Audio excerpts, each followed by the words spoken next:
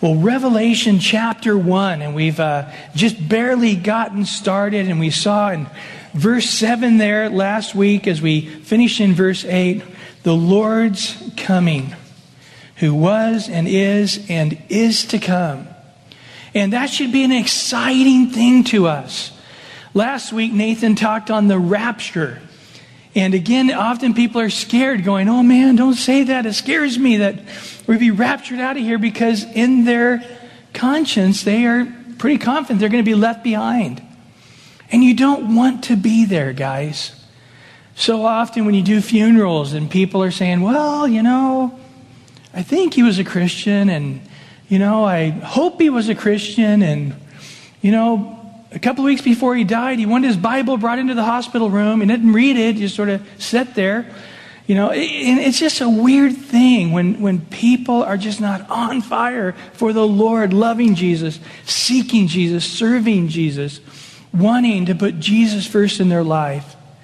And if that's not the case, then you are wondering, am I going to get left behind? 2 in the field, 1 is taken, 1 is left. And Jesus continually warns us over and over again, watch, pray, be ready. The days are going to be as Sodom and Gomorrah. Are we there? Are we there? It says that Lot's righteous soul was vexed every day. I had mentioned a few months ago that the lineup this fall was going to be in-your-face homosexuality, and that's exactly what it is.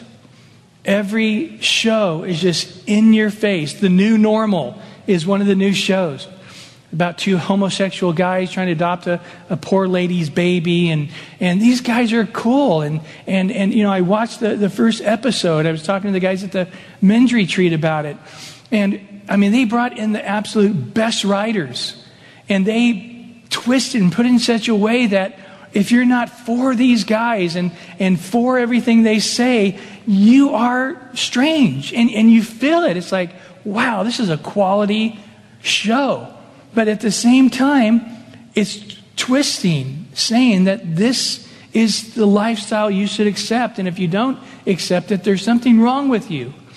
And in every show, this is it. It's not, you have a weird homosexual guy who likes bright colors. He's just in the norm of it. And it's not even trying to point out he's homosexual. He is, but that's just the way it is. And this is, again, guys coming in kissing guys and girls coming in kissing girls. It's just right there at primetime television.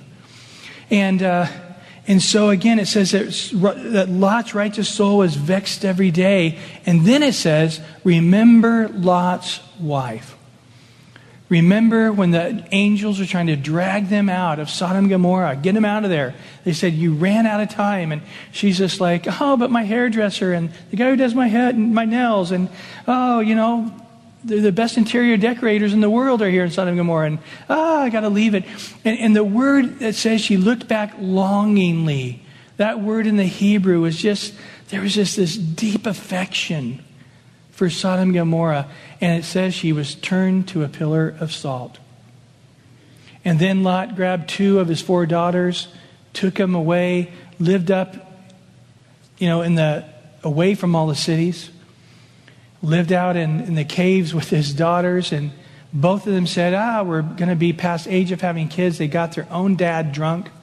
They were perverted themselves. And from their own dad in a sexual relationship, they end up having kids. The Ammonites and the Moabites. 2 people that would raise up to be countries that would fight against Israel to try to destroy Israel. And so, again, these would be as Noah. If you go back and read in Genesis 6 and 7 and 8, the thing that strikes with Noah is violence. That there was continual violence and people loving violence. And this is, again, what we see throughout the world. There's just this deep desire for violence. There's no problem with violence. And we know it's the norm. People, again, beating their wives, or horrible violence, gangs killing other people over drugs. It's just the norm. We expect it. We just sort of try to dodge around it the best we can. And we are in a world as Noah's world. We are in the world as Sodom and Gomorrah, as the Bible talked about it. And the Lord's coming, and for us, we need to get on fire. We need to be excited because it's also a time when God's Spirit is going to pour upon the believers. There's the latter rain Joel talks about. The earlier rain was the day of Pentecost. There's a latter rain where we're waiting and we're ready and we're, pure and set aside for the Lord. So when He's ready to pour out His Spirit upon His church, we are ready. 120 in the upper room. You say, that was exciting, but there was 500 there when Jesus ascended into heaven. 380 people were like, I've been waiting for 5 days. I got to go home. I've been waiting 10 days and I got to get home and, water my crops. I'm, 15 days and I need to get back. But it whittled away until there was 120 out of 500. I'll tell you, those 380 people were kicking themselves, weren't they? When they found out the great outpouring of God's Spirit at the beginning of the church, they're like, man, I should have prayed. What about that guy who prayed 39 days and missed the day of Pentecost, We need to be there, a people of prayer. Jesus cleansed the temple at the beginning of His ministry and the end of His ministry. And both times He said, my Father's house shall be a house of what? Prayer. We need to be a people of prayer.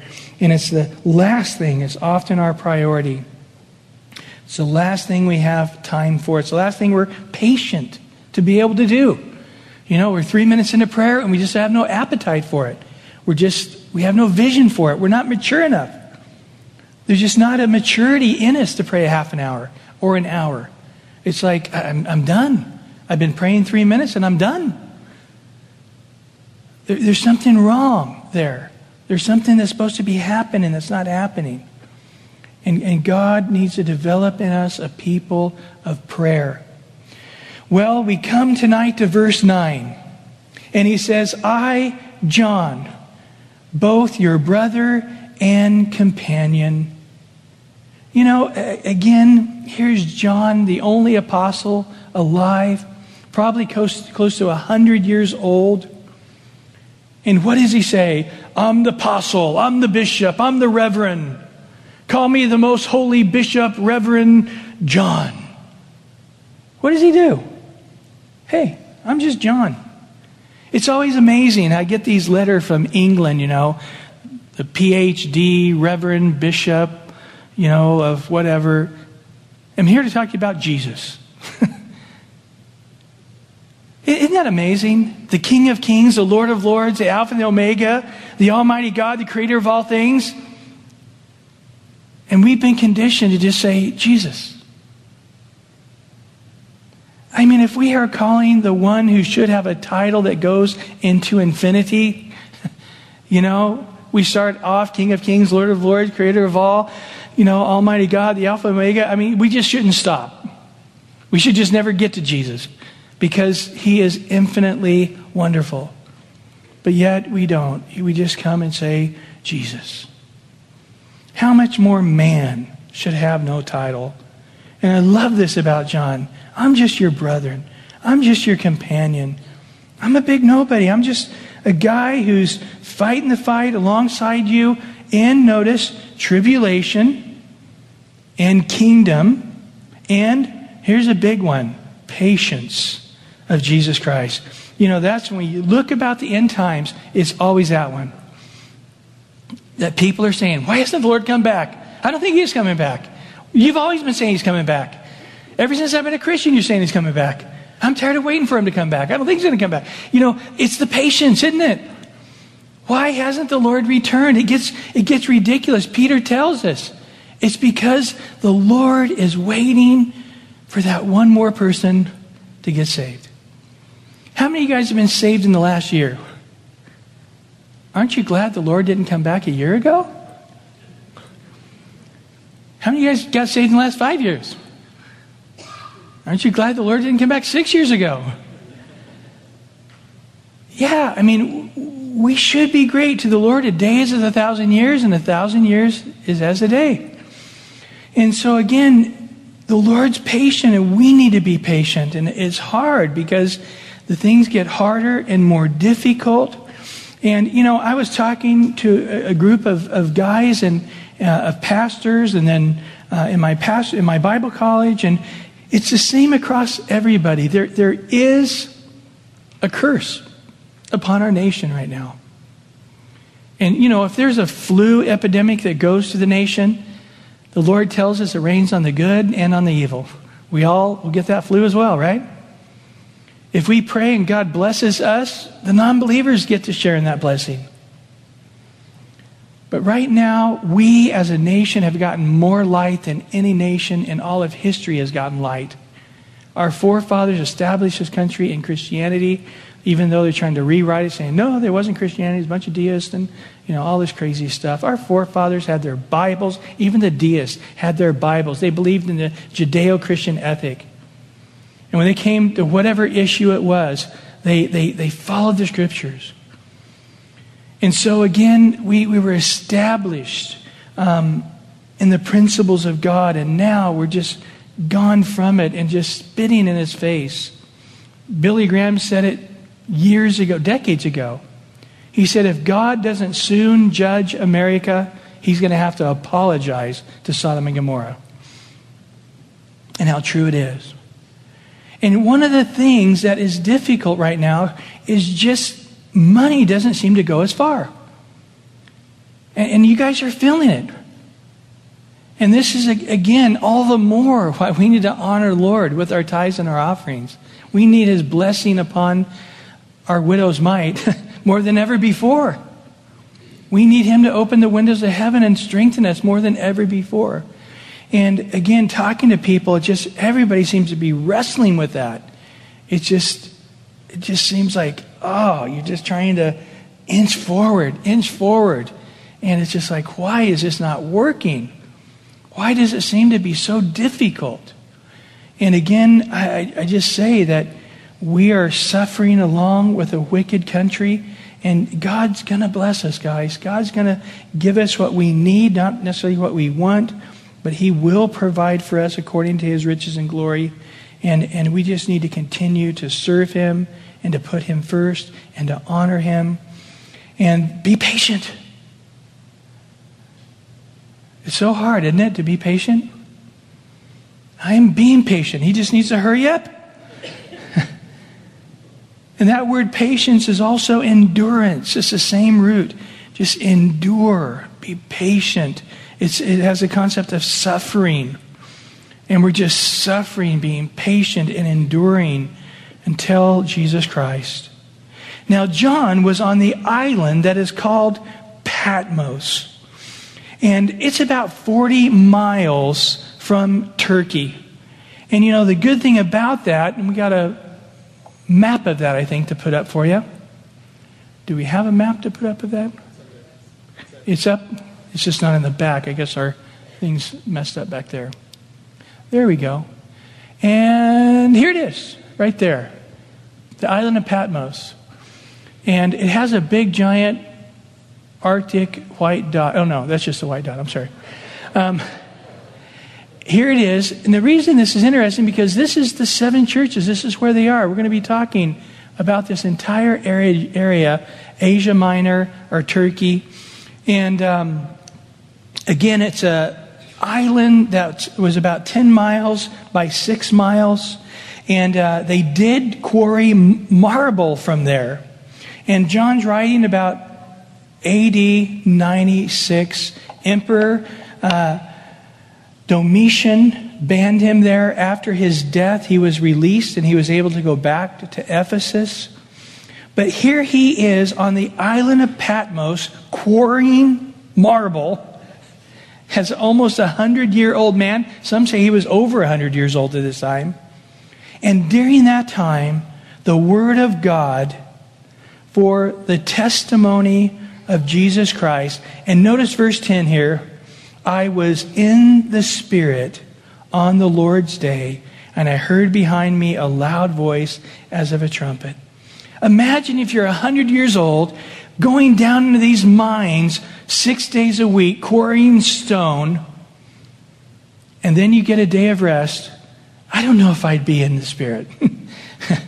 I'd be grumpy and sore and blistered and upset and going, I just want to sleep. I don't want to hear from God. I don't want to hear from anybody. But here's John, self-controlled, in the Spirit, full of goodness, full of patience, full of joy, full of love, and he's in the Spirit. Some of you guys might be here tonight going, oh, Brian preached short tonight. I'm just tired. I want to go home. My wife dragged me here. I hope she's happy. My kids want to go to Awana's, and I'm sick of this stuff. Man, I just don't want to go home. And imagine John suffering so greatly at such an age, and he's in the Spirit. His body, no doubt, beaten and broken and bruised and bloody and cut, but nevertheless, he's in the Spirit on the Lord's day. I believe this was Sunday. They did at this time, we're worshiping on the day of resurrection. We know in Acts chapter 20, verse 7, it says, now on the first day of the week, that would be Sunday, when the disciples came together to break bread. Also, 1 Corinthians chapter 16, verse 2. On the first day of the week, let each of you, and then he's talking about breathing the tithes and the offerings. And then in Hebrews chapter 10, verse 24, 25, I think a very appropriate scripture for the time we're in right now. And let us consider one another in order to stir up love and good works, not forsaking what? The assembling of ourselves together, as is the manner of some, but exhorting one another, and so much more as you see the day approaching. Boy, we know we're in the last days of the last days. We're in the last minutes of the last days. How much more we need to gather together. You know, if a fire is burning and an ember breaks off and goes sets by itself, what's that ember going to do? It's going to get cold and burn out, isn't it? You got to take that ember and put it back into the fire. That's what we need in one another. We cannot make it alone. We need, you know, if you have a hand laying off by itself, that's a pretty freaky thing, isn't it? Attach the hand back to the body, it makes sense. We need to be gathered together, especially as we see the Lord, the times when the Lord's going to return and rapture the church. So whenever that is, you need to gather together. There's not a certain day or a certain time. I know in Brazil, they meet together Sunday nights. I know in some communities that are holiday communities. For example, outside of Budapest, where Greg lived, the community survived on Friday, Saturday, Sunday. All the people coming to that community for vacation or just even a weekend. And then Monday is their day off, and Tuesday is when they would have church. And some people would come in and they would just demand, nope, you got to have church on Sunday morning. If you're not meeting Sunday morning, or you got to meet on Saturday, or whatever they would demand. This is the only day, and if you don't meet on this day, you're in sin. It was just stupid.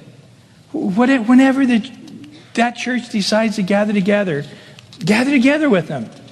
And don't forsake the gathering together, brethren. Exhort one another. It means to forcefully encourage that one another would continue to meet together, especially when we see the signs of the times.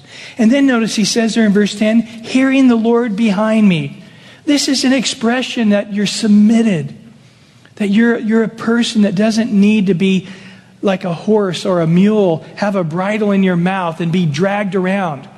That right behind you, you can just hear the commands. For example, in Isaiah 30, verse 21, it says, your ears shall hear a word behind you saying, this is the way, walk in it.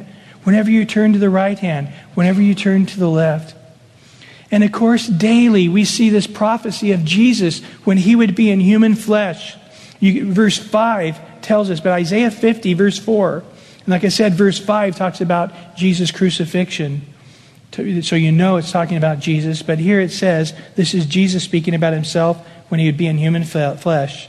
The Lord God has given me, and we know it's Jesus, the tongue of the learned. In the Greek translation of the Hebrew Bible, it's the word disciple. You give me the tongue of a disciple, a learner, that I should know how to speak a word in season to him who is weary. How does that happen? He awakens me morning by morning. He awakens my ear to hear as the learned. Each and every day, God has a word for you, a rhema word from the Logos.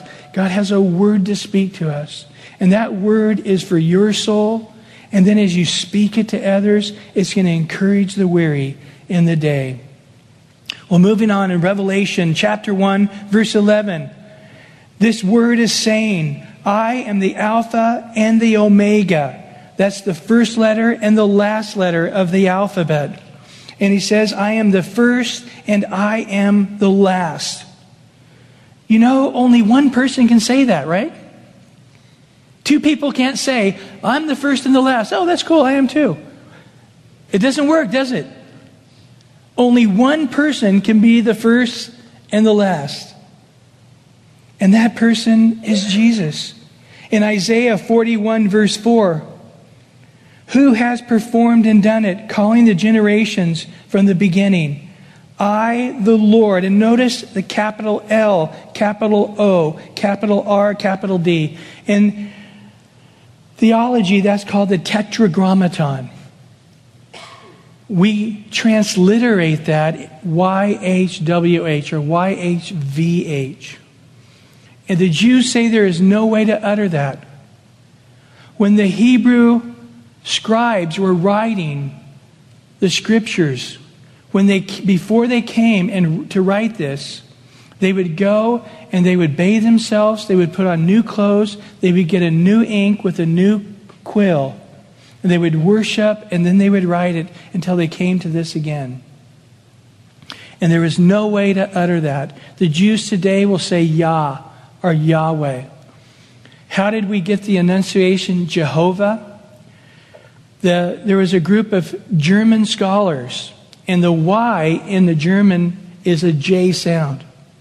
And what they said, well, maybe there's a secret to this. Let's take the vowels out of the other word, Lord, which is Adonai, and let's take those vowels and put them in between the YHVH or the YHWH. That one particular letter could be translated a couple different ways, transliterated a couple different ways. And then they said, let's take the vowels out of Elohim, the word God. And that's why sometimes you see a different spelling for Jehovah. And I hate that enunciation. It's just a group of guys that were fully speculating. We just need to go back, and the Jews would be the best ones to know how to enunciate something from their Bible. Don't you think? And that's how you end up with that Jehovah enunciation. But here it says in Isaiah 41, verse 4, I, the Lord, Yah or Yahweh, am the first, and with the last I am He. And also Isaiah 44, verse 6. Thus says the Lord, the King of Israel, and His Redeemer, the one to buy us out of slavery. And Titus, it plainly says, we have one God and Savior, Jesus Christ. The Lord of hosts, he says here in Isaiah 44, 6, I am the first and I am the last. Besides me, there is no God. There is none other besides Him. And he goes on in Revelation 1:11 saying this, what you see, write in a book, send it to the 7 churches which are in Asia, to Ephesus, Smyrna, Pergamos, Thyatira, Sardis, Philadelphia, and Laodicea. Now, I don't need to go into this because the very next chapter takes each one of these one by one, and we get to hear from the Lord about each of these churches and, of course, how they apply to us. But notice here, he tells him to write this down. In Habakkuk chapter 2, verse 2, it says this, "Then the Lord answered me," Habakkuk, "and said, write the vision, make it plain on tablets, that he may run who reads it." You know, it's interesting that it would be written down and plain so we can grab it and run with it, especially in these last days. We can apply it to our lives. However, I really think the reason he had to tell John 12 times in the book of Revelation to write it down is because it was overwhelming. Remember in 2 Corinthians chapter 12, Paul didn't want to say directly it was even him, but he said he got a glimpse into heaven. And he said any earthly words would pervert what he saw. That there were no earthly words to describe what he saw. And Paul was going to keep it to himself. And he did. He didn't share anything with us. And if you would, John, it seems like maybe he wouldn't have shared it with us either. He would have felt like trying to describe these very difficult things, these very holy things, would have been wrong. And you know, really, that's a real good rule. If God gives you a heavenly vision, keep it to yourself. Unless he tells you to share it with others, keep it to yourself. There's always a bunch of weirdos who have gone into heaven, gone into hell, gone into something, and they always come up with things that are so extra biblical and unbiblical. But there's always goobers to tell you and goobers to listen. And, you know, I just, a lot of them are just completely unbiblical, and it's just a big waste of time. And I honestly think unless God tells you to speak it, as he had to tell John over and over again, write it down, write it down, write it down. It seems that John was unwilling to do that. And I think that's a good rule of thumb. If God really does speak to you about heaven, keep it to yourself unless the Lord commands you to write it down. Well, in verse 12 here, "Then I turned to see the voice that spoke to me, and having turned I saw 7 golden lampstands." Oh, gee, that's a big help. Here's John, who hasn't seen Jesus since the resurrection and seen him ascend into heaven. Many decades have gone by, and he's heard the voice, and he's turning around, and he's ready to see 7 golden lampstands. Now, I'm going to cheat. Let's look down to verse 20. "The 7 lampstands which you saw are" what? "The 7 churches." It's the church, guys. Where is the voice coming from? Church. Where is God speaking from today? Church. Where is Jesus dwelling in the midst of? We're going to see. It's church. Guys, Satan wants to diminish everything that God is lifting up. Satan wants to diminish Jesus. Oh, he's an angel. He's a God. He's a man who became a God. They always want to diminish. And you know what else they want to diminish? Church. Oh, it's a bunch of hypocrites. That pastor down there is full of beep.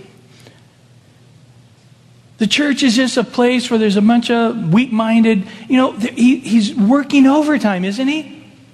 Trying to tell you, don't go to church, don't spend time at church, don't give energy or money or anything else to the church because it's a worthless place.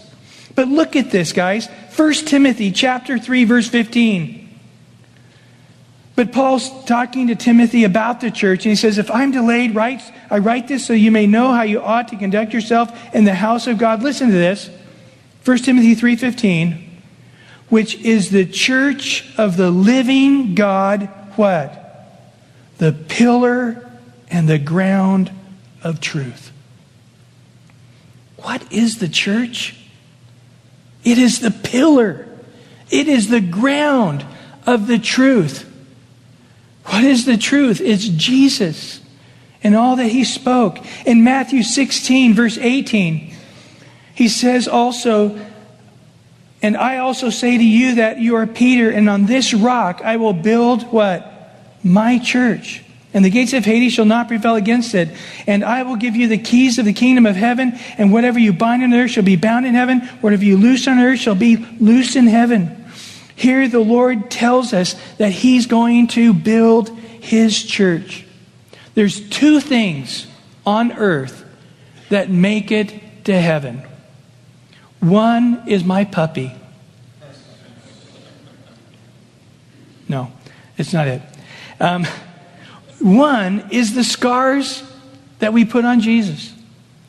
We're going to see that the scars we put on Christ, we're going to see forever. And the second thing is the church. The church makes it to heaven. In Matthew 18, verse 18 to verse 20, he says this, and assuredly I say to you, whatever you bind on earth shall be bound in heaven. Whatever you loose on earth shall be loosed in heaven. Again, I say to you that if two of you agree on earth concerning what? Is the verse up? I can't see it back there. Yeah. Let's try it again. And if two of you agree on earth concerning what? Anything that they ask, it will be done for them by my Father in heaven. Do you see how important it is for us to get together and pray, guys? And in verse 20, for where two or three are gathered together in my name, what? I am there in the midst of them. Do you guys get this? Jesus is in the midst of the church, even if it's a small church.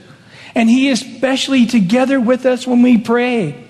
Anything that we ask, and of course we know in 1 John 5, when we pray according to His will, He hears us. But nevertheless, when we come together in His will and we pray, whatever we bind on earth is bound in heaven, loose on earth is loose in heaven. Do you realize the power we have? Christ is right here in the midst of us. The church is a powerful entity. It's that which is holding back the flood of evil. It's that which is holding up the pillar of righteousness and truth. In Ephesians 5, verse 25, husbands, love your wives. Do I get an amen from the ladies here tonight? Amen. Just as Christ what? Loved the church. Do you understand this? I will build my church. I am in the midst of my church. My church is the pillar of the ground of the truth. My church is this powerful entity. Whatever they bind on earth is bound in heaven. Loose on earth is loosed in heaven. Do we understand what the church is?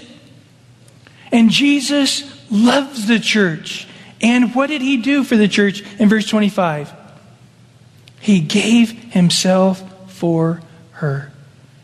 Jesus on the cross died for the church. Because He loves the church. Do you love the church? Are you willing to sacrifice yourself for the church? It's an eternal thing, guys. Everything you do for the church is eternal. And then He says that He might sanctify and cleanse her with the washing of the water by the word. Do you realize here tonight, Jesus is washing you and cleansing you? And it says He sent the word and healed them as He preached. Tonight, Jesus, through the word, is doing great and powerful things far beyond what we can see. And in verse 27 of Ephesians 5, that He might present her to Himself a glorious church, not having spot or wrinkle or any such thing, but that she should be holy and without blemish. As we come again and gather together in His name, we are the church. We are the hands and the feet. He is the head. It's a glorious thing. This is the pillar of the ground of the truth. Wow, we could go on and on and on. Look it up. There's a lot of things in the New Testament about what the church is, but it is not some minimal, diminished, weak thing that if existed or didn't exist, we wouldn't even notice. Yeah, that's what Satan would like you to believe.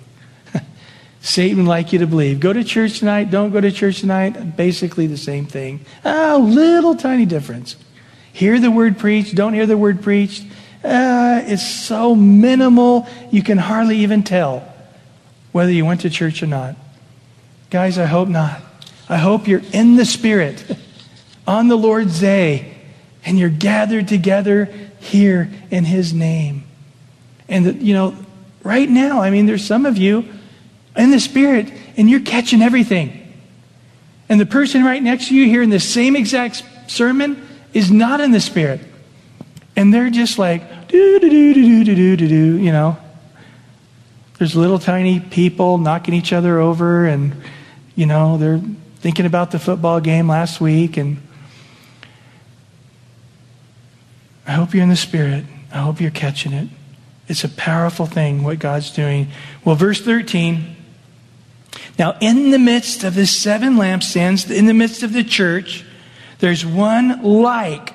As soon as you see that, that should trigger it. We talked about that in the introduction. We're going to head into a poetic language. Like the Son of Man. That is no small title. Jesus, the Son of Man. Go back and look in Daniel. Jesus called Himself the Son of Man. God came into human flesh to be the Savior of all the world. He's clothed with a garment down to the feet. He's a priestly one. He's a royal one. This is again the garment of kings. It's the garment of priests. He's girded about with a chest with a gold band. So was the high priest in the book of Exodus. And in verse 14, his head and his hair were white like wool. Guys, this is not something you're to try to picture going, okay, let me picture Jesus. Ooh, white like wool. I've seen pictures where it's like, wow, it looks like he just stuck his finger in a light bulb or in a light socket. This is not the point. The point is that it's not a literal picture of Christ. It's one that's speaking of holiness and of righteousness. And notice here, as white as snow. Okay, we're not saying he's a white guy. When somebody is white as snow, nobody's white as snow. We're all some color of brown. Nobody's black and nobody's white like snow. We're all somewhere in between that, aren't we? And really, the Bible says the life is in the blood. And it really doesn't matter what color you are, is it? The blood, if you need a transfusion, it doesn't matter what nationality you are. The life is in the blood. And again, we see pictures of this white as snow in the transfiguration of Matthew 17, verse 2. And he was transfigured before them. His face shone like the sun. Oh, that's white. Come on. And his clothes became as white as what? Light. And in Mark chapter 9, verse 3, his clothes became shining, exceedingly white like snow, such as no launder on earth can whiten them. So they're trying to describe some color, some brilliance that we've never seen. That we are going to go to heaven, guys, and we are going to see colors and things that we have never experienced on this earth. And they're trying to say that I saw Jesus in a righteousness that cannot be explained in human words. And again, his eyes were like the flame of fire, referring to one who was holy, but also coming in judgment. And this is what we're seeing in verse 15. His feet were like fine brass, which is the metal of judgment. In John 5, it says, all judgment's been given unto Jesus, that they would honor the Son equally as they honor the Father. And it is refined in the furnace, and his voice is the sound of many waters. I don't know if you've ever been at the foot of a waterfall, but you can scream into the ear of the person next to you and they cannot hear you.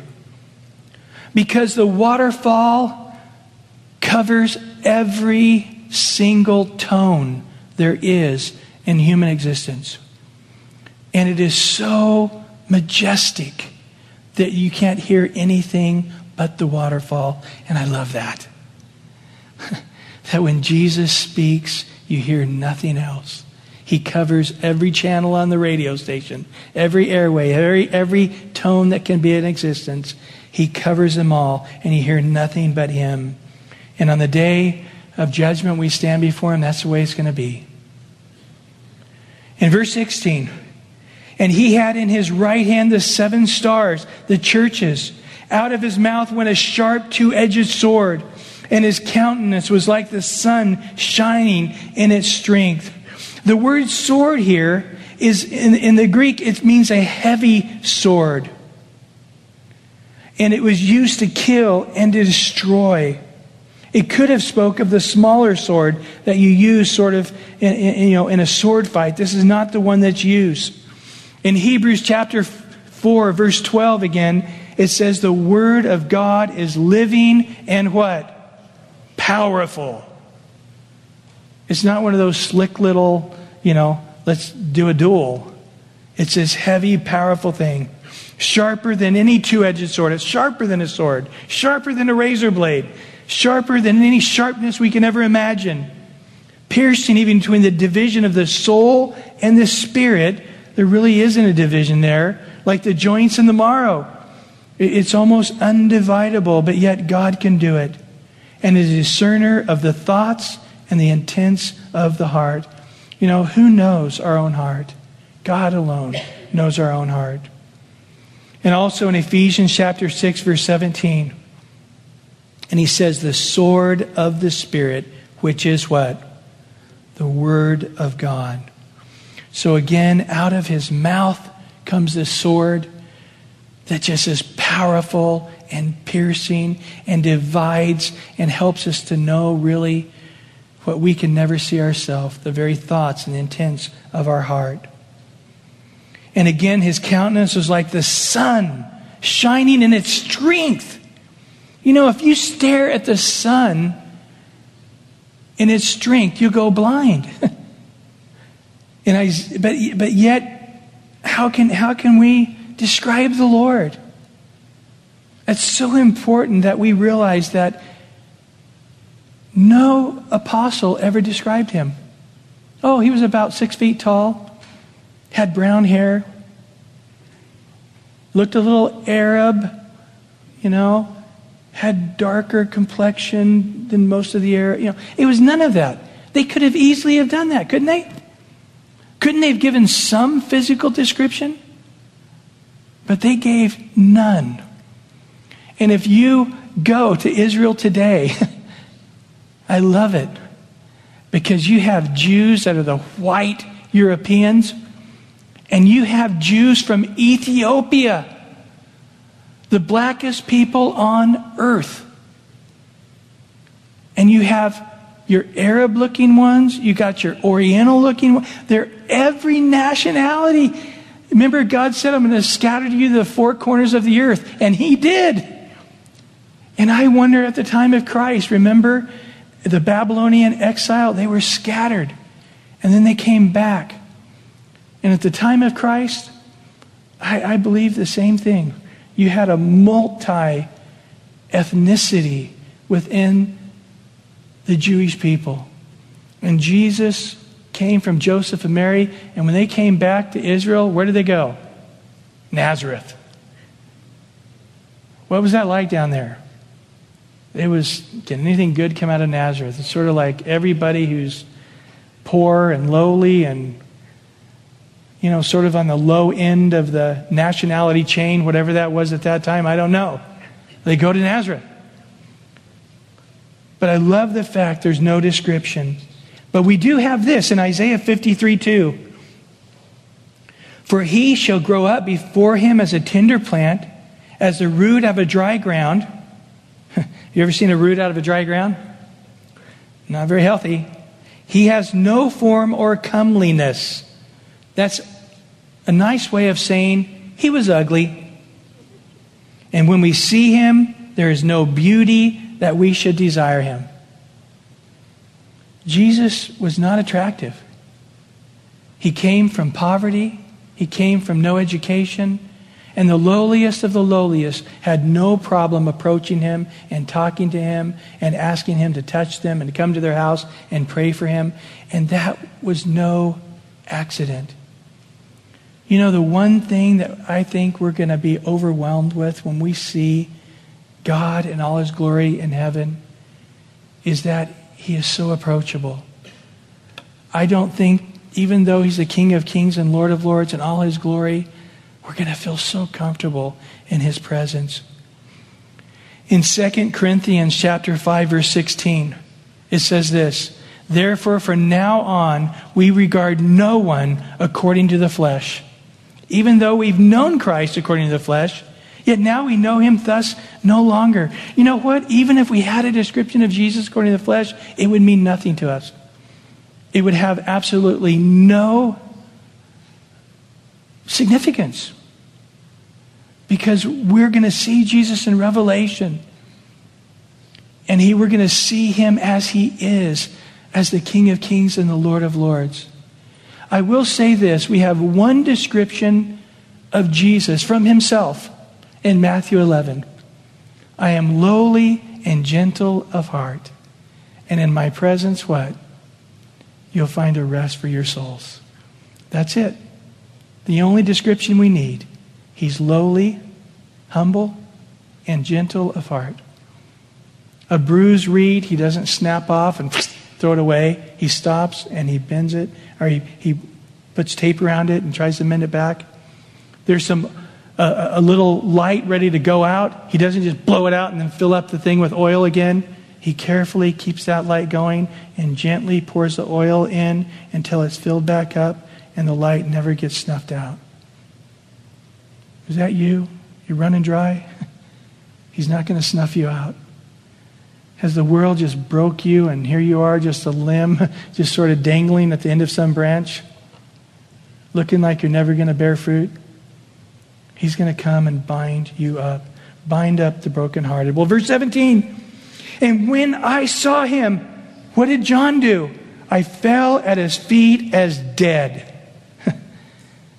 What did God tell Moses when Moses said, "I want to see you face to face"? Remember Exodus 33:20? "But he said, you cannot see my face, for no man shall see me and" what? "Live." And here's John, one who walked with Jesus for a very long time, sat around many campfires, was with him on the Mount of Transfiguration, was with him when he raised the dead. But here's John now seeing Jesus no longer according to the flesh. And what happens? Boom. He falls down like a dead man. "But he laid his right hand on me, saying to me, do not be afraid. I am the first and the last." I don't know about you. I'm so glad Jesus is the first. The lowly, gentle of heart, who loves us, who died for us, who rose again for us, who's ready to have mercy and grace on anybody who will come to him. Anybody who will come to him. He will save you. He will forgive you. Anybody who cries out, "Have mercy on me." Remember the leper who came to Jesus? "Lord, if you are willing, you can make me clean." "I'm clean. Be cleansed." How long did it take Jesus? Let me think about that. Can you come back in a month and let me... What? If you're willing, I'm willing. You're cleansed. Jesus is willing. He died on the cross for all. Whoever will come, he will receive. It's that simple. Well, in verse 18, "I am he who lives, who was dead, and behold, I am alive forevermore. And I have the keys of Hades and of death." Now, some people read this going, he can't wait to send people to hell. It's the opposite, guys. He's the one that nobody is going to hell until he has the opportunity. His Holy Spirit is in the world, convicting him of sin and righteousness and of judgment, calling people into salvation. It says in Matthew 25 that hell was made for the devil and his angels. But yet man who will not receive him will go there also. And so he has the keys of Hades and death because he doesn't want man to go there. He's wanting to set men free from that place. And in verse 19, "Write the things which you have seen, the things which are, and the things which shall take place after this." 11 more times after this, he's going to say, write these things down. And in verse 20, we end here tonight. The mystery of the 7 stars, which you saw in my right hand, and the 7 gold lampstands. The 7 stars are the angels of the 7 churches, and the 7 lampstands, which you saw, are the 7 churches. And we will get into those churches beginning next week. And let's pray. Lord, thank you for your word. And we again just sense the power of it. We sense that you are speaking. And as you said earlier in chapter 1, there's a blessing on everybody who hears and the one who preaches it, and those who hear it being preached. There's a blessing. And we thank you tonight for that blessing. We need it. And tonight we walk out of here realizing that we are a part of an eternal thing. We are a part of the most powerful thing on earth. That you are not dwelling in the midst of kings and royalty, that you dwell in the midst of your church. And you're waiting for your church to believe you for great and mighty things. To have a faith as a little mustard seed. To speak to mountains, to be uprooted and cast into the sea.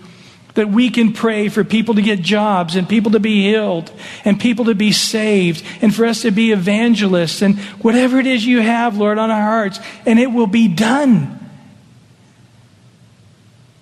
Lord, we ask that you would give us the insight and the faith to pray because it's going to be done. Strengthen our faith, strengthen our life of prayer, that this house, your house here, would be a house of prayer. That we would see great and mighty things done. That we wouldn't be said of Calvary Chapel San Diego, you received not because you prayed not. Lord, wash us with your word tonight. We sense that you are without spot, without wrinkle, or any such thing, that you've prepared us as your bride ready for that day. Oh, come quickly, Lord Jesus. We're being patient. We're hanging in there. Even though, like John, we feel beat up and bruised and bloodied, we want to be in the Spirit. We want to be here on the Lord's day. We want to be servants. We want to be used. We want to come early and stay late. We don't want to be a part of that mindset that's trying to get in and get out and not care and not serve. Lord, please change our minds, change our hearts. Let us be a people after your own heart who does your will. As the 7 angels are surrounding us right now. Angels go to church. You go to church. That we would love your church as you love your church. And as you were willing to give yourself for the church, that we were willing to give ourselves for the church. Please, Lord, bless us. Free us up with servants to serve. With finance to do the things we need to do. With people willing to go. With hearts on fire for you, that people would come to know you each and every week. As heads are bowed right now, there's some of you tonight that are just not right with God. As we talked about the Lord coming, you're saying, I am not confident if the Lord to come back tonight. I'm ready. Just lift your hand up saying, Brian, pray for me. I want to be ready. I want to be 100% ready. I want everybody around me to be 100% ready. Yes. Yes, I see those hands. Yes. Right now in your heart, those who lifted your hands, just cry out. Lord, forgive me. In your heart, just cry out. Lord, forgive me. Whether it's selfishness or self-centeredness or self-seeking or sin or vices, whatever it is, your Spirit's piercing me right to the heart. And I know you paid for that sin. You died and rose again. You have the keys of hell and death because you're locking it away from me. You don't want me to go there. And I come to you right now for eternal life. I surrender myself to you from this day forward. I am surrendered in a way I've not been surrendered before. I commit my life to you in a way I've never committed it to you before. Is God speaking to you, whether that's morning by morning to quicken your ear, whether that's the area of serving, our finances, our situation at work, our situation with a family? I could continue to go on. God's speaking to you. And it's that thing that's keeping you from you and God. Maybe it's bitterness. Just say, God, I give it to you. From this day forward, I sacrifice it to you at the cross. No longer. The only thing I'm focused on is following you, to hear that voice behind me. Turn to the right, turn to the left. I'm not the donkey. I'm not the horse that you got to put a bridle in. Lead me from the front. I'm just right out front, and I can hear your voice and turn because I'm totally submitted. Thank you for washing us in the water of the Word. We just sense your joy, your blessing. Thank you, Jesus. We know tonight that you love what's been taught here. The pillar of the ground of the truth. We thank you for your church. We thank you for each and every person, the hand, the foot, the eye, the ear around us. We thank you, and just give us that love for the church that you have. In Jesus' name. And everyone said, amen, amen.